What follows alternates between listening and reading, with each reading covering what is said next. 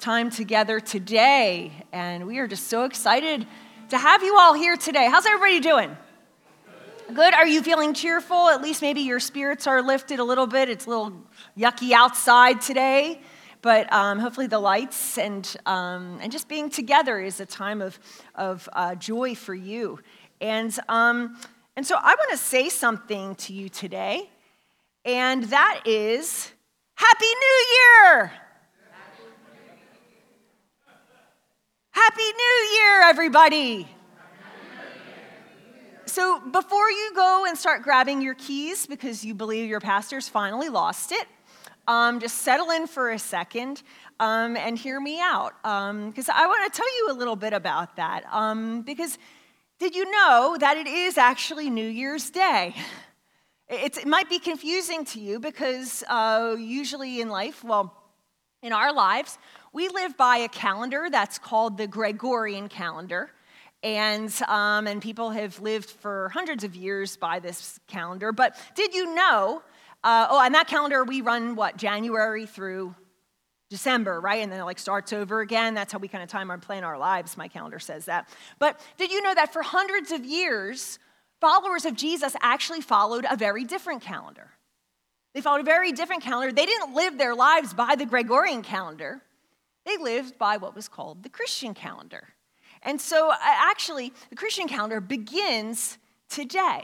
Today is the first Sunday of Advent, which begins the new year in the Christian calendar. And so Advent is a season of anticipating the birth of Jesus. And then here's a kind of picture. This is also in your worship guide, too, if you would like to follow along. It's kind of interesting that Advent begins that season of anticipating Jesus. And then after Christmas, the part of the calendar we enter into is called ordinary time. It's the different parts of the life and ministry of Jesus. And then after we go into ordinary time, and before you know it, we're celebrating the season of Lent. And it's in February this year, in the middle of February. I actually think it's on Valentine's Day is the start of Ash Wednesday. And the period of Lent, it leads up to Easter, that we prepare ourselves for the resurrection.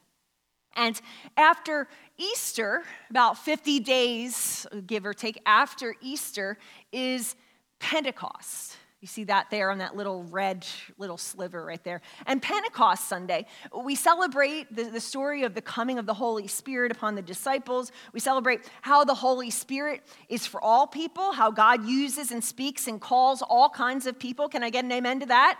Amen. He calls men and women. He calls young and old. He calls people that are all together and people that are totally falling apart. He calls and uses all of them to share the love of Jesus. And after Pentecost, the season of Pentecost, then we enter into what is in the Northern Hemisphere summer. Did you know in the Southern Hemisphere it's winter there, right? It's summertime right now. But in our summertime, it takes us through another period of ordinary time. And then you see on the calendar is Christ the King Sunday. And that's the last Sunday of the old year. And actually that was last Sunday, believe it or not. And that's why this time of year is called Advent. It's called anticipating arrival, meaning arrival or the coming. And so that means that today is New Year's Day. So Happy New Year. Happy New Year. And it's really interesting that when you look at the scriptures, actually, 3 of the 4 Gospels begin with the anticipation and celebration of the coming of Jesus.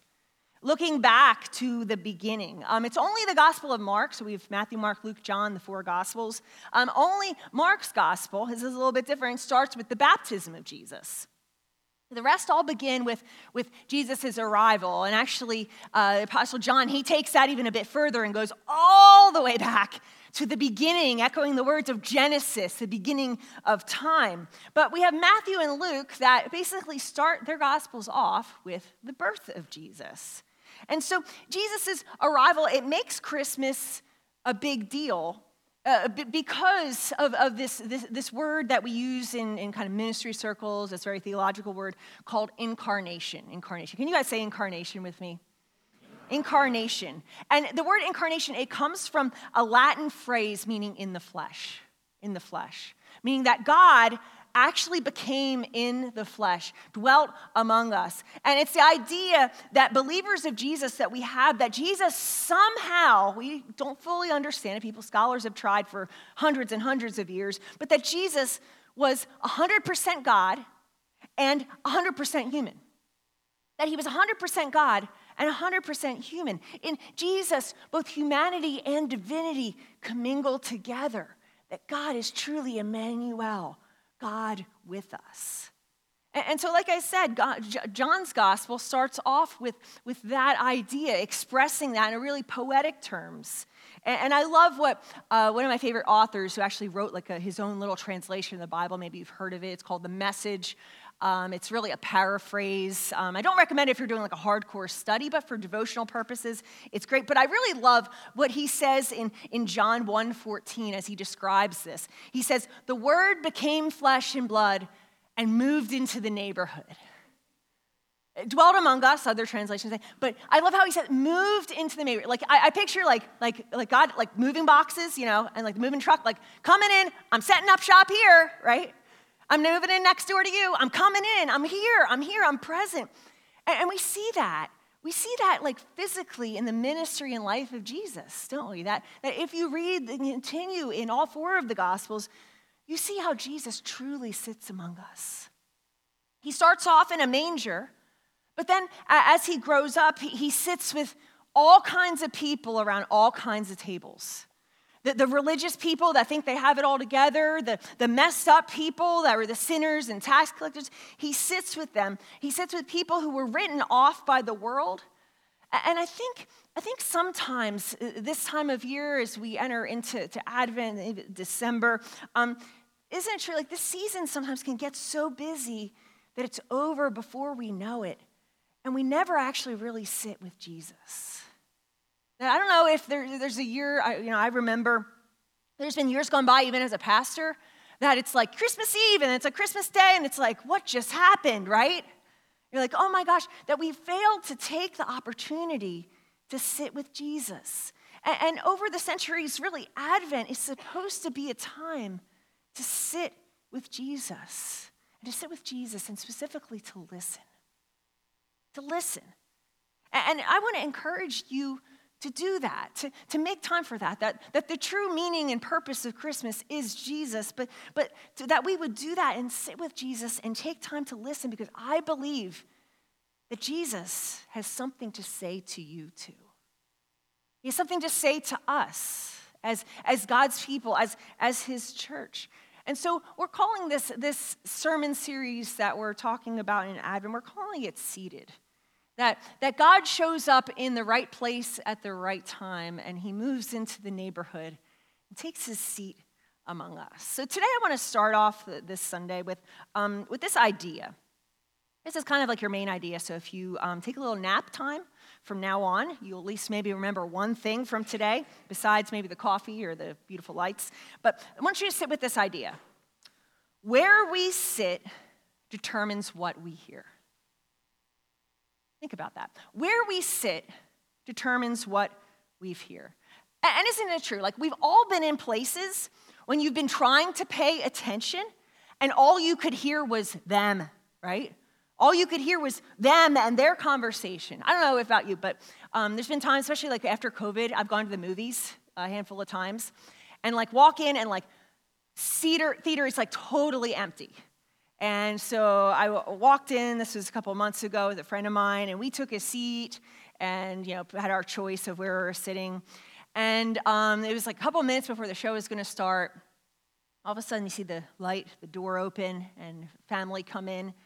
And of course, you know it, where do they take a seat? The whole theater is open except for the two of us. Where do they take a seat? Right in front of us. Like right in front. And of course, they're always the crunching popcorn eaters or the loud talkers or the forgot my cell phone to turn it off, even though they have like the things on the screens all the time, right? And then it's like halfway in the movie and you're like, you can't really hear because they're like talking, you're like, should I say something, that kind of thing. But essentially like where you sit determines what you hear.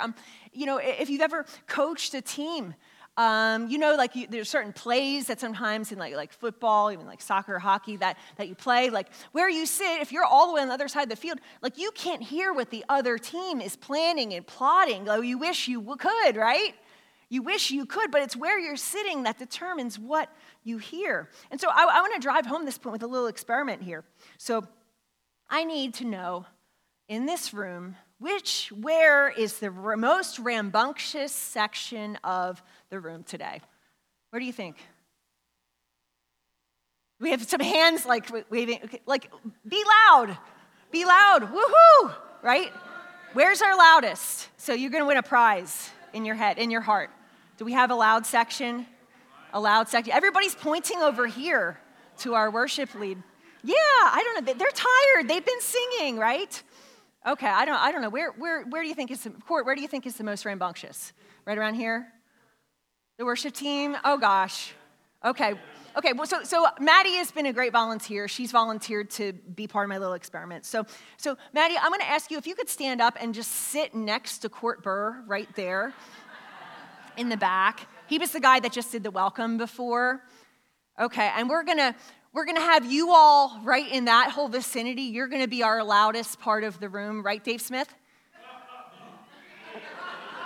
Okay, we're not calling people out here at all. But what I want you to do, those of you that are sitting around Maddie, I just want you to start having some conversation. Just talk about anything, like you just hung the greens, whatever, Eagles are playing today, right? Isn't that true? Fly, Eagles, fly, whatever. So just all start talking. So start talking nice and loud. Just start talking. Yeah, so I'm going to share some really, really important information with you all. Because did you know that I am told that someone here has a winning lottery ticket for tonight's drawing? And that number, I'm told, is 752-6790. Maddie, did you hear anything that I was just saying? No, not at all. I was just giving some winning lottery numbers because I got a special, yeah, wouldn't that be nice, right? But just think about that, though. Think about that as I was talking, like I didn't really change anything, like I didn't really change my volume. The only thing that changed was Maddie's position of where she was seated that prevented her from hearing. It prevented her from hearing maybe what was something that was important. And I want to add this little bit, that where we sit determines what we hear, but what you hear depends on who you're near. What you hear depends on who you're near. So Maddie, thank you for being a good example there, a good experiment. Thank you so much.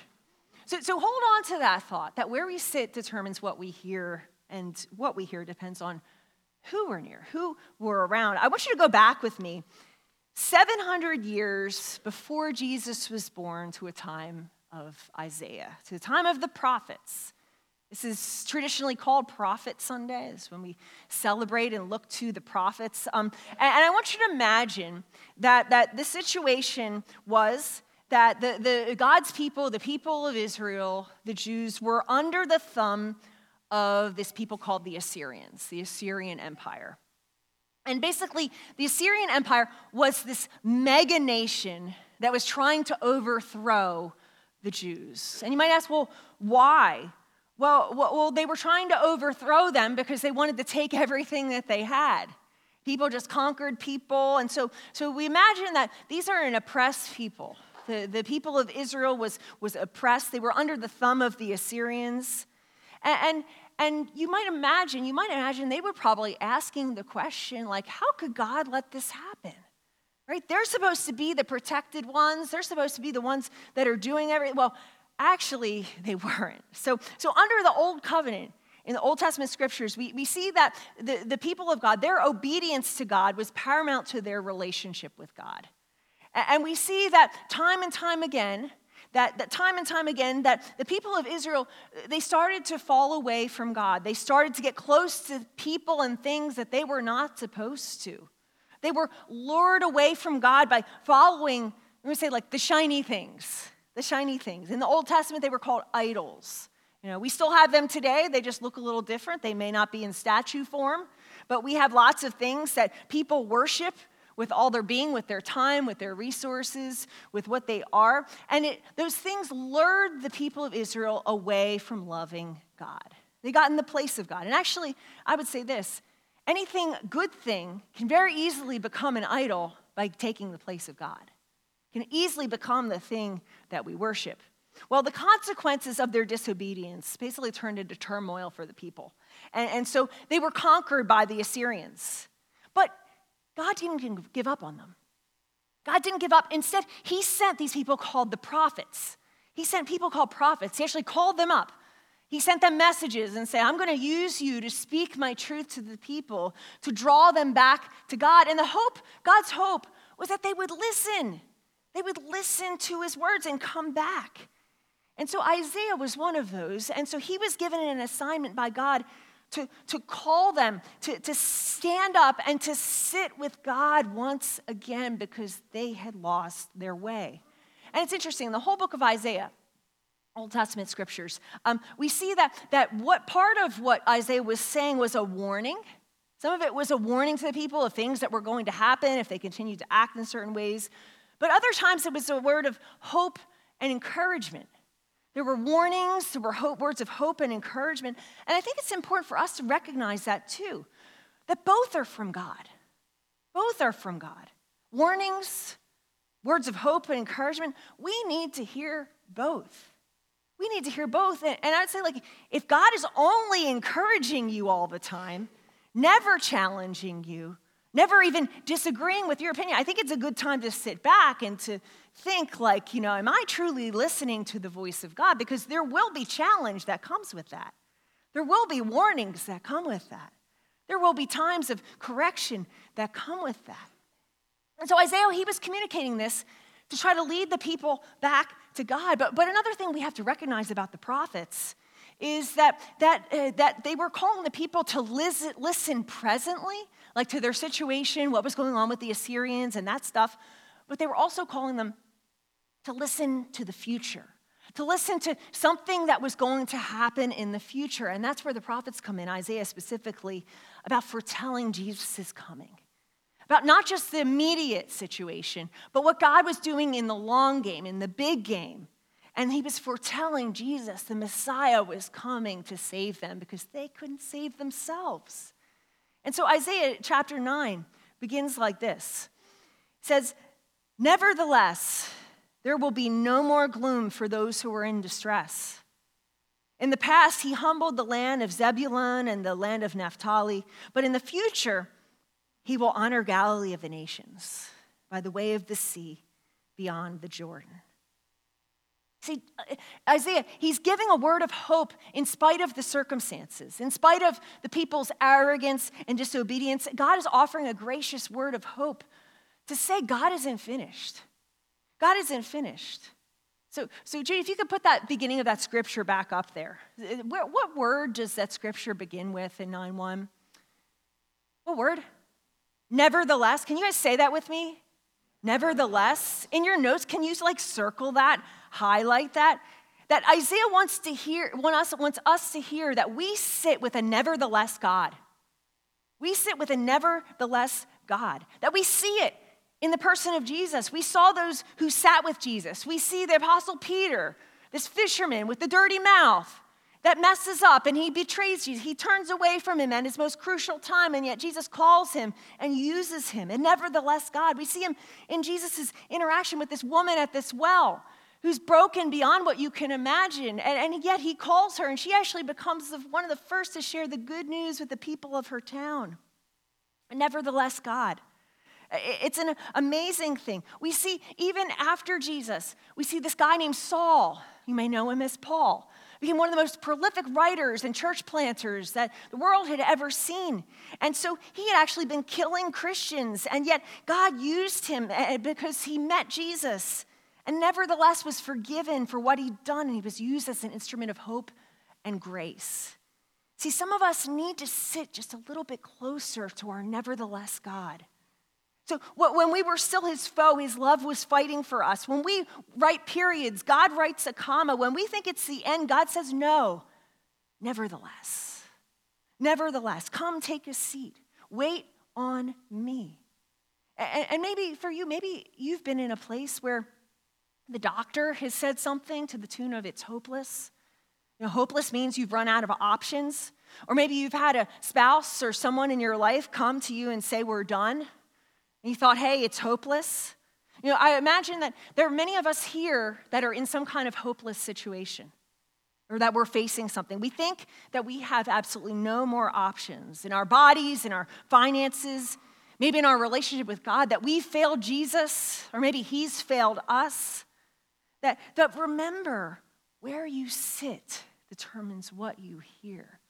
Isaiah is saying, nevertheless, there is hope. So sit close. Sit close and listen, because what you hear depends on where you're sitting. And so where are you sitting? Well, you can choose. You can choose. And the first thing that we can choose, and Isaiah says this, is that you can sit close to Jesus' light in the midst of darkness. I can sit close to Jesus' light in the midst of darkness. And we see that as he continues in Isaiah 9, verse 2. He says, the people walking in darkness have seen a great light. On those living in the land of deep darkness, a light has dawned. I don't know about you, but when I was growing up, there'd be times when I'd be like reading in my living room with my family's house, and reading a book, and then especially this time of year, the sun sets at 4 o'clock, and I'd be sitting there, and all of a sudden it would start getting darker and darker and darker, and then I would hear the most famous words, "Why are you reading in the dark? Don't you know it's bad for your eyes," right? You've heard those words too, haven't you?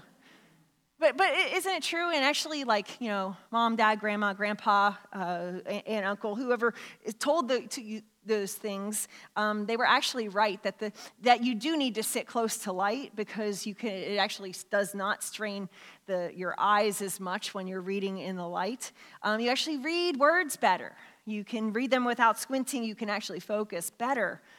And I think that's kind of what Isaiah is pointing to here, that these were a defeated people, that they had been living in a land of what was milk and honey. You read the Old Testament scriptures before, you've heard those words. But now, guess what? It's turned to death and despair. That they're left in the dark without answers. And I think hopelessness can kind of do that to you. You can almost feel like you're dark and blind, and you're squinting. You can't read right. You can't listen right. It's feeling like you're in the dark.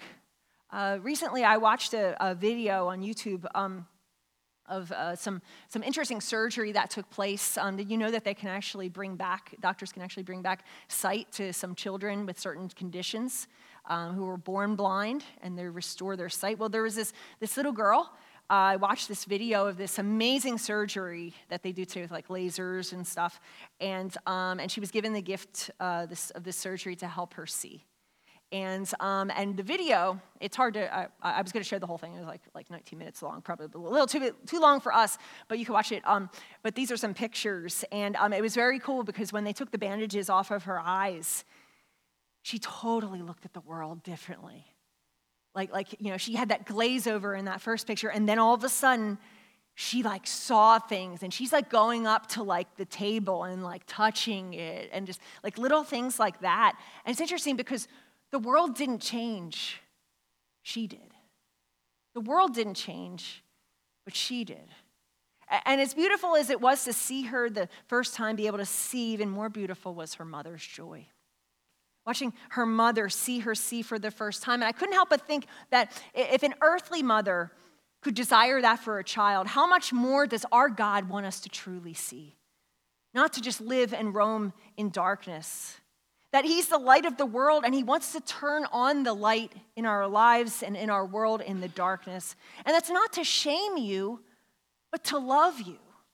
To see differently than what you maybe had thought. And that's why I would say this, in times of darkness, it's even more important to get close to him. To listen to him, to engage time in scripture, to take time to pray. In times of darkness, because there's going to be so many distractions around you. And truthfully, his light, it usually reveals lots of broken places when it comes in your life. Broken places for healing.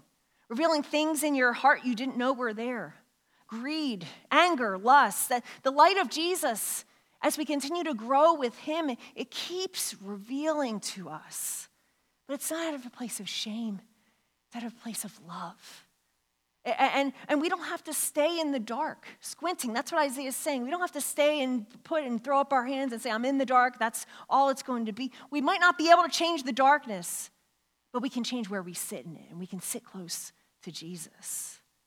But then he goes on and he says something to the tune of this, that I can sit in Jesus' joy in the midst of despair. That's another choice we have, to sit in joy in the midst of despair, in Jesus' joy more specifically. So Isaiah continues, he says, you have enlarged the nation and increased their joy. He's talking about the Lord. They rejoice before you as people rejoice at the harvest, as warriors rejoice when dividing the plunder. So imagine this, like, these were a plundered people. These were a conquered people. They had no reason for joy. That their land, their property, all of it had been decimated, including their place of worship, their temple. That there had been nothing. But Isaiah is saying, in the midst of this, I want you to know that the Messiah is coming. And then he uses this image. What I love is the harvest feast. A harvest feast, like a table. Like I said, the Thanksgiving on steroids, this harvest feast. And there's a little bit of a disconnect from us culturally because we don't really depend much on a harvest. I mean, you can get strawberries in December, right? You can get any kinds of fruits and vegetables. We have things like Aldi, Weis, and Giant, and Trader Joe's, right? You just go and you pick up what you want when you want it. But back then, there was this thing called sustenance farming. So meaning that when it was harvest time, they celebrated what God had given them, and they gave thanks to God for that. And Jesus' life reflected this. Reflected this joy of harvest that the angels were told brought great news of great joy about Jesus' coming. That even to the end, Mary Magdalene, as she peers into the tomb, expecting to see a dead body, that she returns to the disciples and is described with what? Great joy. With great joy, that Jesus wants to bring joy. But notice that it's not your joy. It's not your joy. It's not what comes after the thing. It's what comes before the thing. It's a gift of Jesus. It's not something conjured up inside of us or an outward show to make us happy. It has to come from a sustainable source outside of us. And so many of you know that I had the opportunity this past February to travel to the Holy Land, to Israel.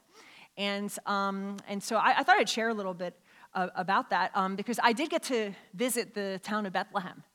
And if you didn't know, the town of Bethlehem is actually located in the West Bank. It's in the West Bank territory. You have to pass through checkpoints to get there.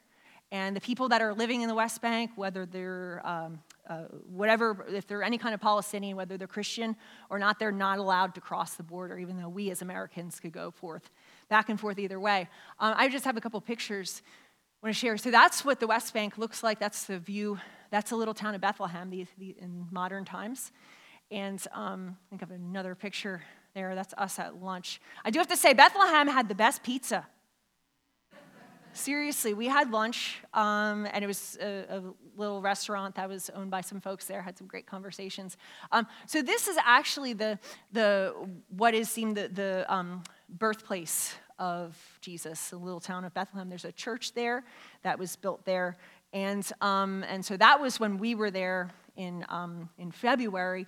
But I've been up to some of the latest news about what's been going on there, and of course, people can't come in, people can't go out. A lot of the people in Bethlehem, especially the Christians that are located there, have been scared for their lives, including the shopmaker that made this cross that I brought back from Bethlehem, because they can't do anything. They can't go anywhere.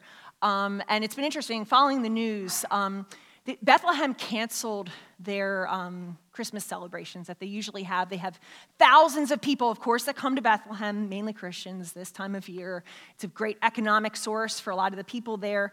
And they actually took down all the Christmas decorations because of the conditions that people are living in.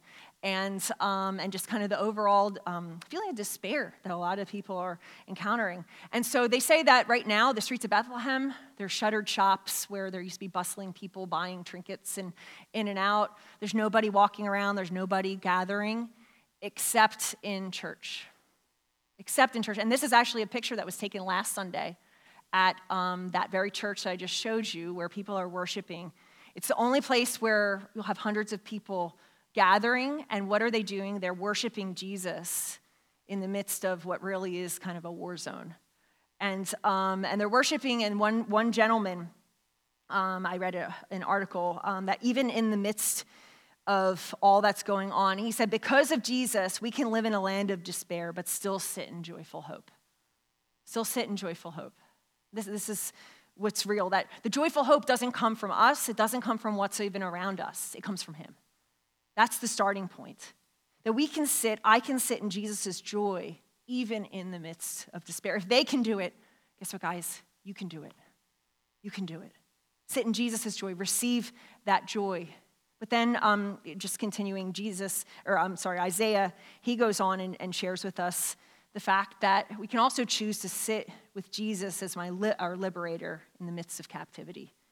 I think that speaks to that situation, but even more so, Isaiah 9, 4-5 says, for as in the day of Midian's defeat, you have shattered the yoke that burdens them. The bar is across their shoulders, the rod is their oppressor. Every warrior's boot used in battle and every garment rolled in blood will be destined for burning, be fuel for the fire. You know, it's hard for us to imagine living in a place that's overrun by captors or being under somebody else's rule, but that's what's happened here. It was an oppressive captivity. But Isaiah is promising the nevertheless God brings liberation. He liberates, that the day is coming. And it's interesting that in the 1800s, under the American slavery, there were many famous old Negro spirituals that were born out of that very dark time in American history, under oppressive forces. And one of the things that, reading some of the biographies of some of the people who lived at that time, one of the things that stands out was that was their deep faith, that embedded faith, refusing to lose hope in the midst of oppression. They're looking towards the freedom that was available to them. There's a scripture in the Old Testament, another prophet called Jeremiah, that says something to the tune of, is there a balm in Gilead? There's a famous song that was written out of that. Is there a balm in Gilead? Is there any healing in our land? And the people, they're singing this spiritual, they would respond, there is a balm in Gilead. They understood that this Jesus was a Jesus of liberation, of freedom from captivity. And though I doubt any of us probably in this room have ever experienced that kind of captivity, I do believe that there are those of us sitting in this room and also online, that many of you, all of you that are precious to God, who are living oppressed and in captivity. And what I mean by that is that you have things. You have secrets, you have obsessions, you have addictions that you deny, you have codependent relationships that are killing you. And Jesus is a liberator wanting to free you from those things, the secrets that are deep inside.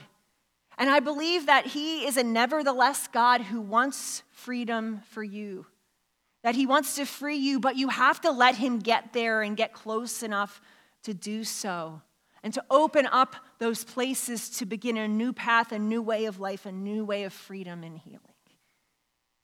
But last and not least is we can also choose to sit with Jesus as my leader in the midst of chaos. I can sit with Jesus as my leader in the midst of chaos. And this is where we come to a scripture that you may have very well heard before at Christmas time.